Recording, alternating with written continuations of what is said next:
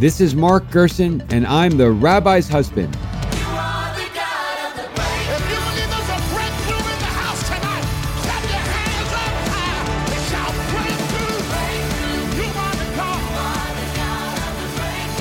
Hello, thank you for tuning in. I'm Mark Gerson, and I'm the Rabbi's husband.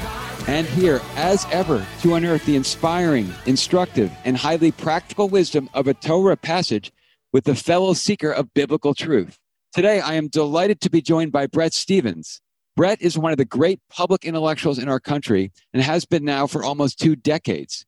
He has been the editor-in-chief of the Jerusalem Post, an editor at Commentary Magazine, an editorialist at the Wall Street Journal, and now has a column in the New York Times. Bret, welcome to the Rabbi's husband. Thank you for having me on, Mark. So your chosen passage is Genesis 14, a magnificent passage that is often overlooked in biblical discussions and commentary. Well, Mark, let me preface whatever I'm going to say by noting that I am to Torah scholarship what John Belushi was to sobriety. Well, I don't think that's entirely true, because in Leon Kass's magnificent book on Genesis, you are quoted and cited many times, and that was written probably when you were in your 20s. So the story behind that is that I wangled my way into Leon's seminar on Genesis when I was a sophomore in college, and I felt a little bit overawed by him and by the fact that I was, I think, the youngest person in the class. It was mostly seniors. I think there were even a couple graduate students in it. And for our first paper, I wrote something on Genesis 14, which appealed to me because it is among the most political of chapters in Genesis.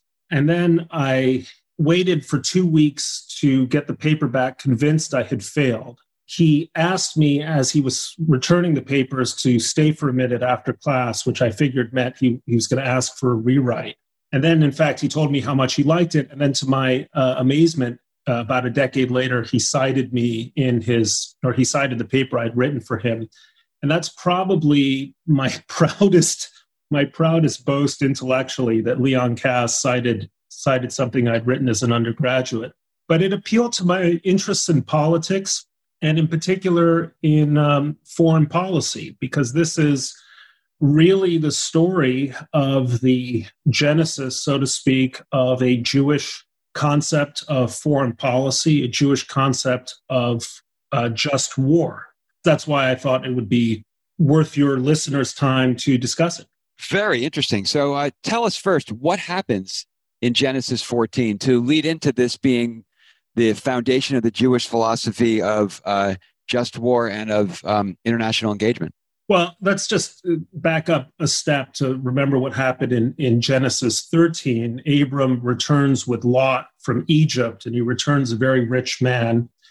And a strife begins to develop between his herdsmen and Lot's herdsmen. So Abram, to avoid familial strife with his nephew, says, look, you choose. If you'll go to the left, I'll go to the right. And if you go to the right, I'll go to the left. And Lot foolishly looks down at the Jordan Valley, sees that it is fruitful, notices that there are cities there. The Bible tells us it looks like a garden to him. So off he goes, and then God tells Abram to walk the land, and that it will be to his descendants, or his descendants will be as numerous as dust.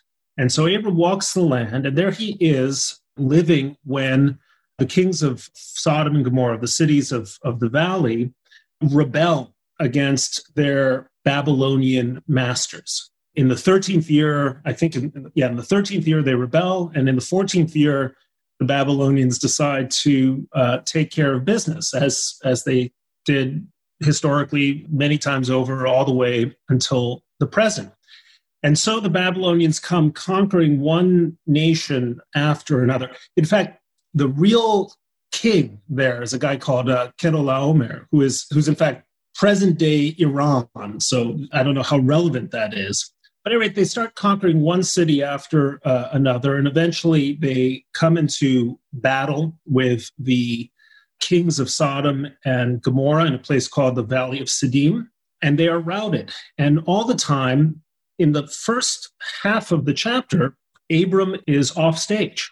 he's not mentioned. And so it behooves the reader to start asking, well, what are Abram's political calculations? What is he thinking? What's in his advantage? And there's an argument to be made that getting rid of his near rivals by siding with the Babylonians might be to his advantage. On the other hand, the Babylonians pose their own religious challenges to Abram's worldview. And so, sort of like, I don't know, beholding the Iran-Iraq war, Abram decides, I'm going to stay out of this. I have no dog in this fight. There are no good guys in the battle of the 5 kings against the 4 kings. Exactly. Until he learns from a refugee sent by King Bela that his nephew and wives and their household have been taken hostage along with everyone else. And so at this point, this is when we're first introduced to someone named Abram the Hebrew. So all of a sudden, he's sort of being recognized not just as an individual or as a wealthy individual, but as the head of a tribe. This is the first time the word Hebrew is used in the Bible. Well, that's right. And this is why it's one of many reasons it's so interesting to me. And he is dwelling, we're told, by the oaks of Mamre, the Amorite, the brother of Eshcol and of Aner.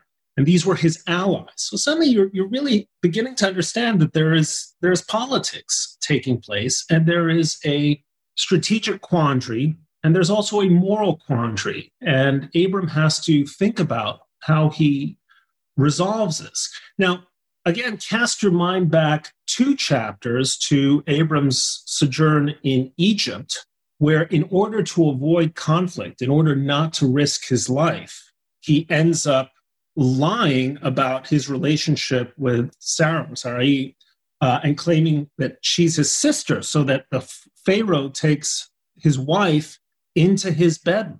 Almost like a concubine. Like a concubine. He in effect prostitutes his wife. In a sense, that is the lesson of what happens, morally speaking, by his overwhelming desire to avoid death, to avoid conflict. That the moral penalty that he is paying then is too high. And it must be something that is on his mind as he's now looking at the prospect of what to do with respect to Lot. Although the Bible never tells us how Abraham feels about effectively prostituting his wife. We can imagine, but we're never told.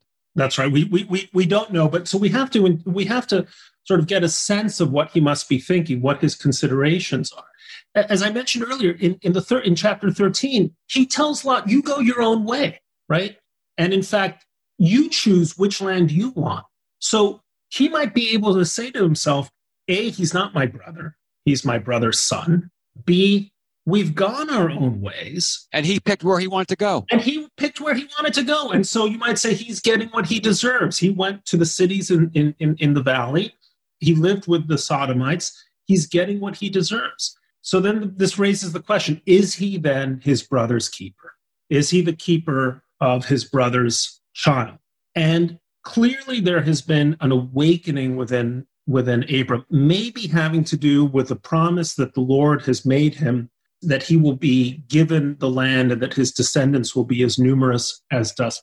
And so he brings on, suddenly we learn that he has 318 trained men in his household.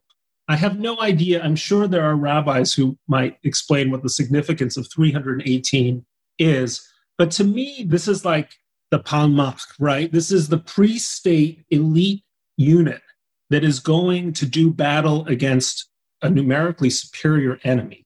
And that must be the case, because we do have biblical terms that signify lots of people, lots of things. 318 is definitely not one of them. 318 definitely means relatively few or absolutely few people. Right. I mean, it's not exactly the raid on Entebbe, but it's close. That's right. He is going on a long-distance raid at night with some highly trained men in order to effect the rescue of his kinsmen.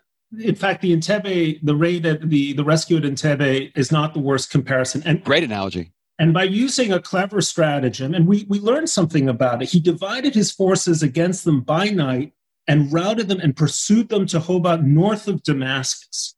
Now, you have to imagine, even 318, we're talking about the whole Babylonian army. This is an extraordinary victory against overwhelming odds, prefiguring not just the raid on Entebbe, but so many of Israel's wars, the War of Independence.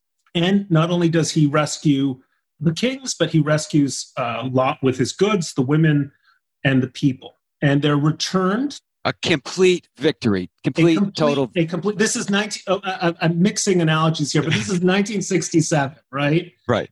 Maybe that's the better analogy. A surprise attack that achieves a stunning success.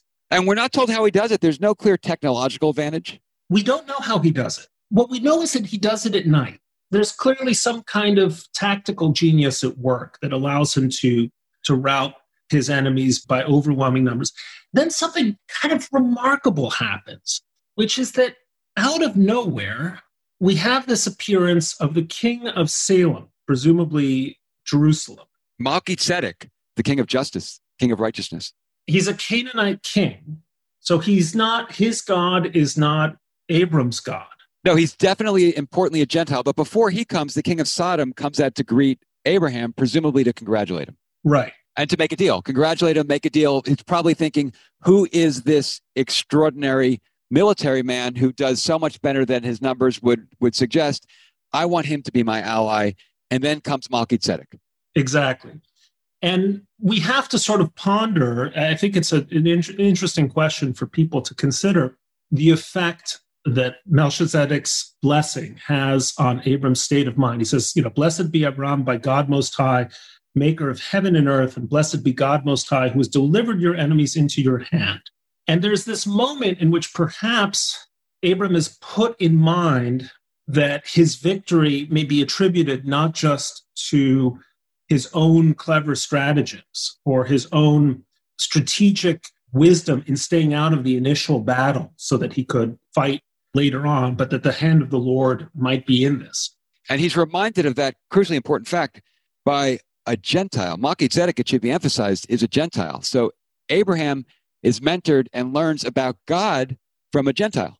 Yeah, that's true. Although he's referred to as by God Most High, which does not sound like a polytheistic God. I mean, this is at a minimum a very righteous Gentile. And so Abram, as an act of munificence, gives him, we're told, 1/10 of everything, a tithe, in gratitude. And then this is what I find really fascinating. The last few verses of the chapter, which is that the king of Sodom says to him, "Take the goods for yourself. Take your share of the booty." And so just to set the scene, the king of Sodom comes out, he's literally coming out to meet Abraham.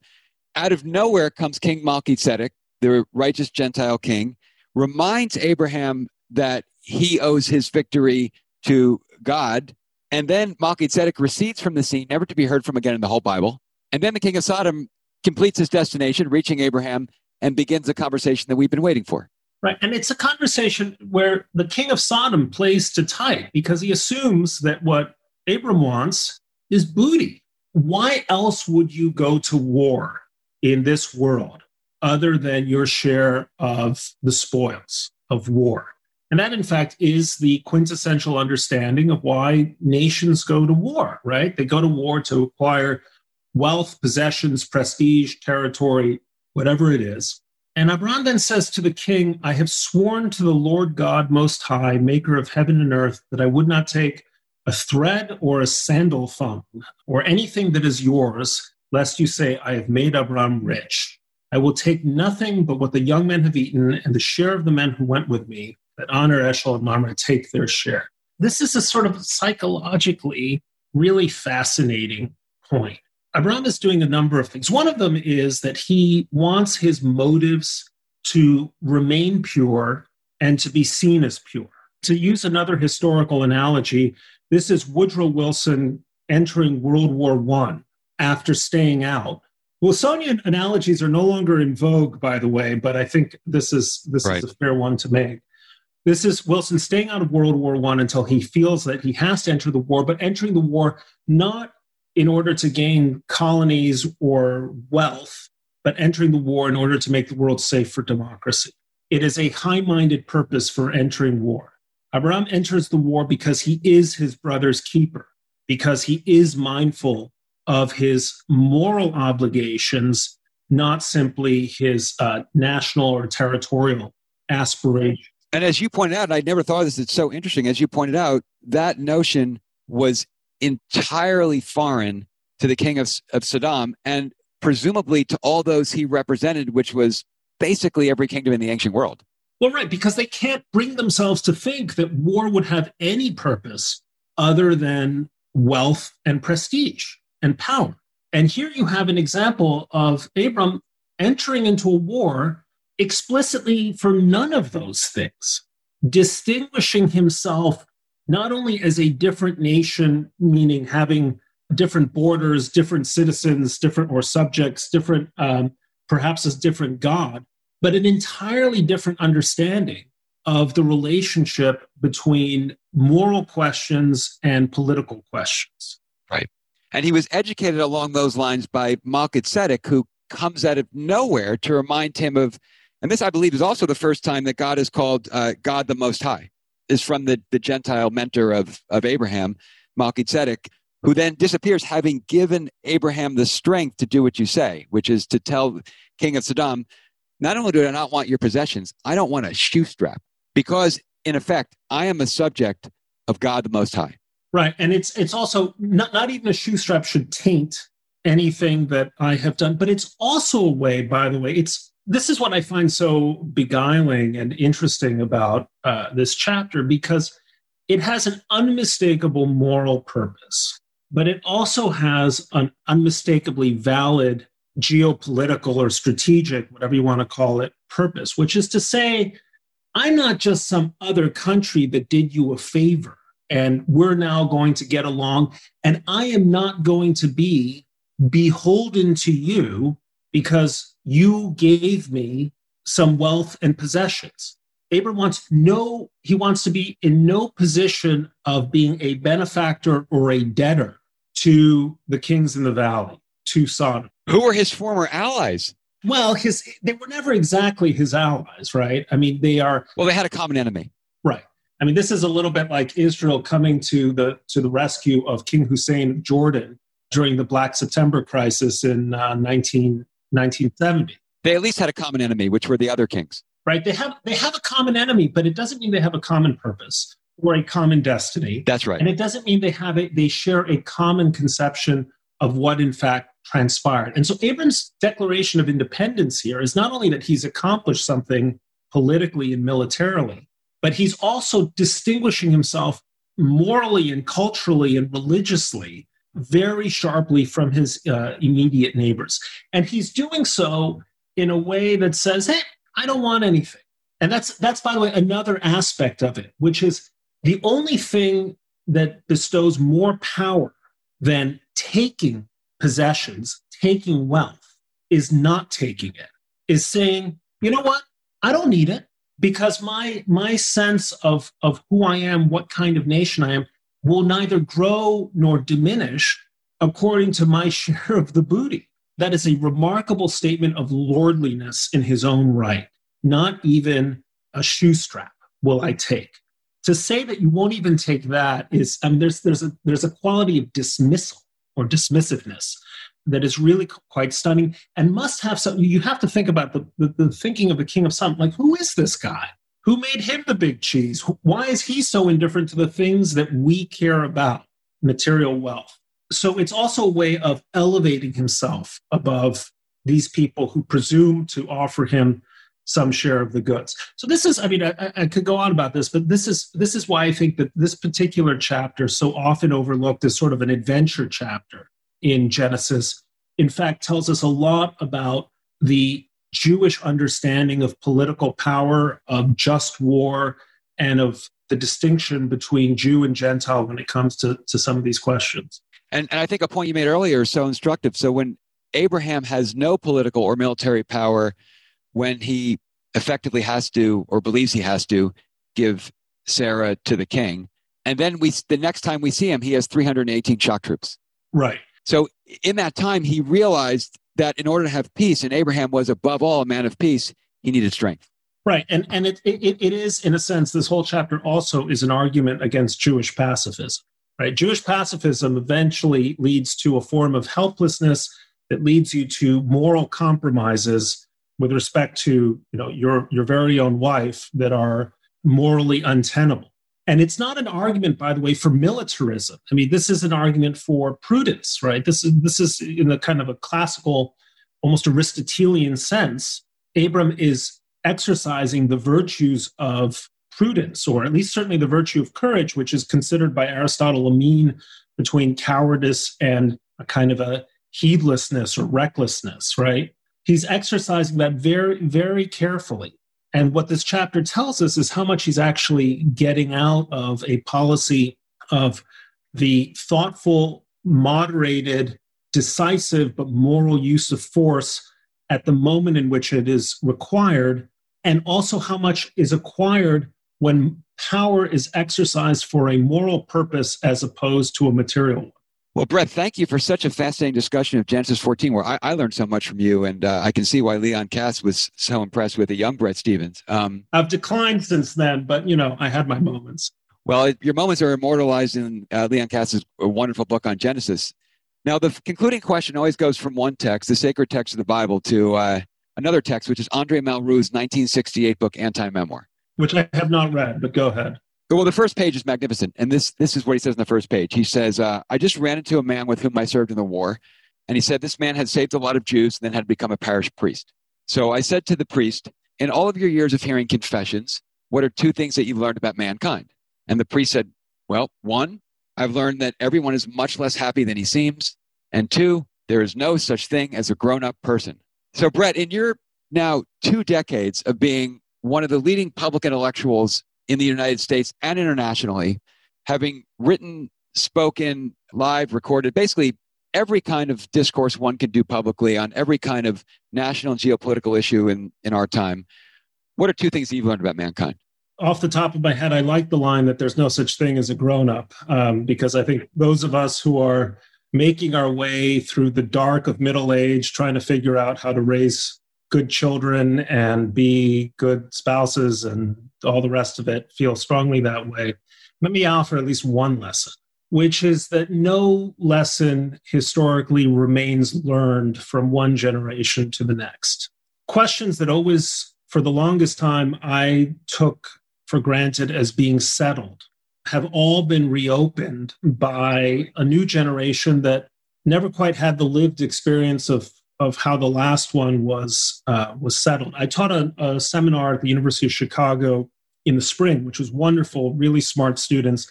Seminar was on political rhetoric and the art of political persuasion. One of the texts that I taught was Václav Havel's The Power of the Powerless, which describes the nature of what he calls the post-totalitarian regime in Czechoslovakia in the mid-1970s. And trying to awaken students to what this kind of regime was, not only from an economic point of view, what socialism meant, but what it meant to live in a country in which people refused to speak their minds and constantly engaged in what is known as preference falsification, pretending to have ideals which they didn't actually have, pretending to subscribe to beliefs to which they didn't actually subscribe. How that is now, in a way, coming back to us today with an increasingly chilly climate for the free expression of ideas and hostility to Jefferson's concept that error of opinion may be tolerated where reason is left free to combat it. So there was a failure of pedagogy in the 1990s and the last decade, which I think we're witnessing today, a failure to communicate to a new generation what it was we thought, people your age and mine thought we'd learned with the defeat of the Soviet Union. So I'd say that's a lesson that I think we're all confronting as we suddenly look upon like a new generation and saying, hey guys, didn't you get this? And then saying, oh, right, you were born in 1995 or whatever, when the Soviet Union was dead and buried, and where not just the politics of totalitarianism, but the psychology of totalitarianism had gone away. So therefore, are you saying it's not really so much a matter of learning from history, but relearning from history?